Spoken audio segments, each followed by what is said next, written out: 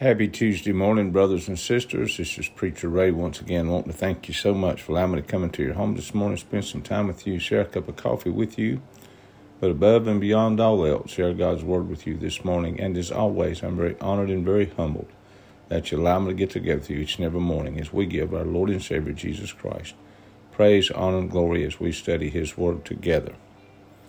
In Psalms 34:18, we are told, "The Lord is close to the brokenhearted." So often when we walk through a crushing experience, we feel that God is a million miles away. The enemy tells us that God is not interested in our problems. David reminds us, however, that God is nearest to us when we are broken in heart. It was when the earth was dark and without form that the Spirit of God was hovering over the waters, as stated in Genesis chapter 1, verse 2. Someone said, when you have a broken heart, you must give God the broken part.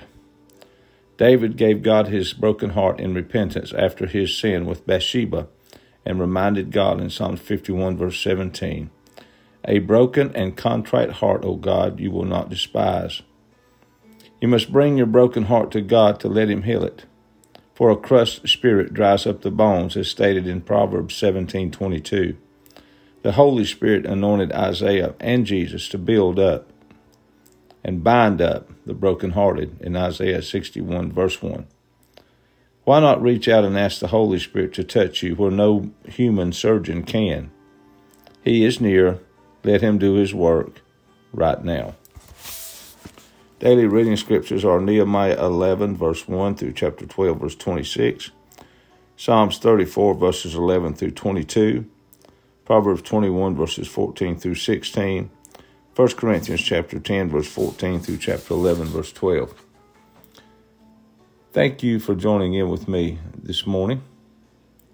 God bless. Jesus loves you, and I love you. Thank you.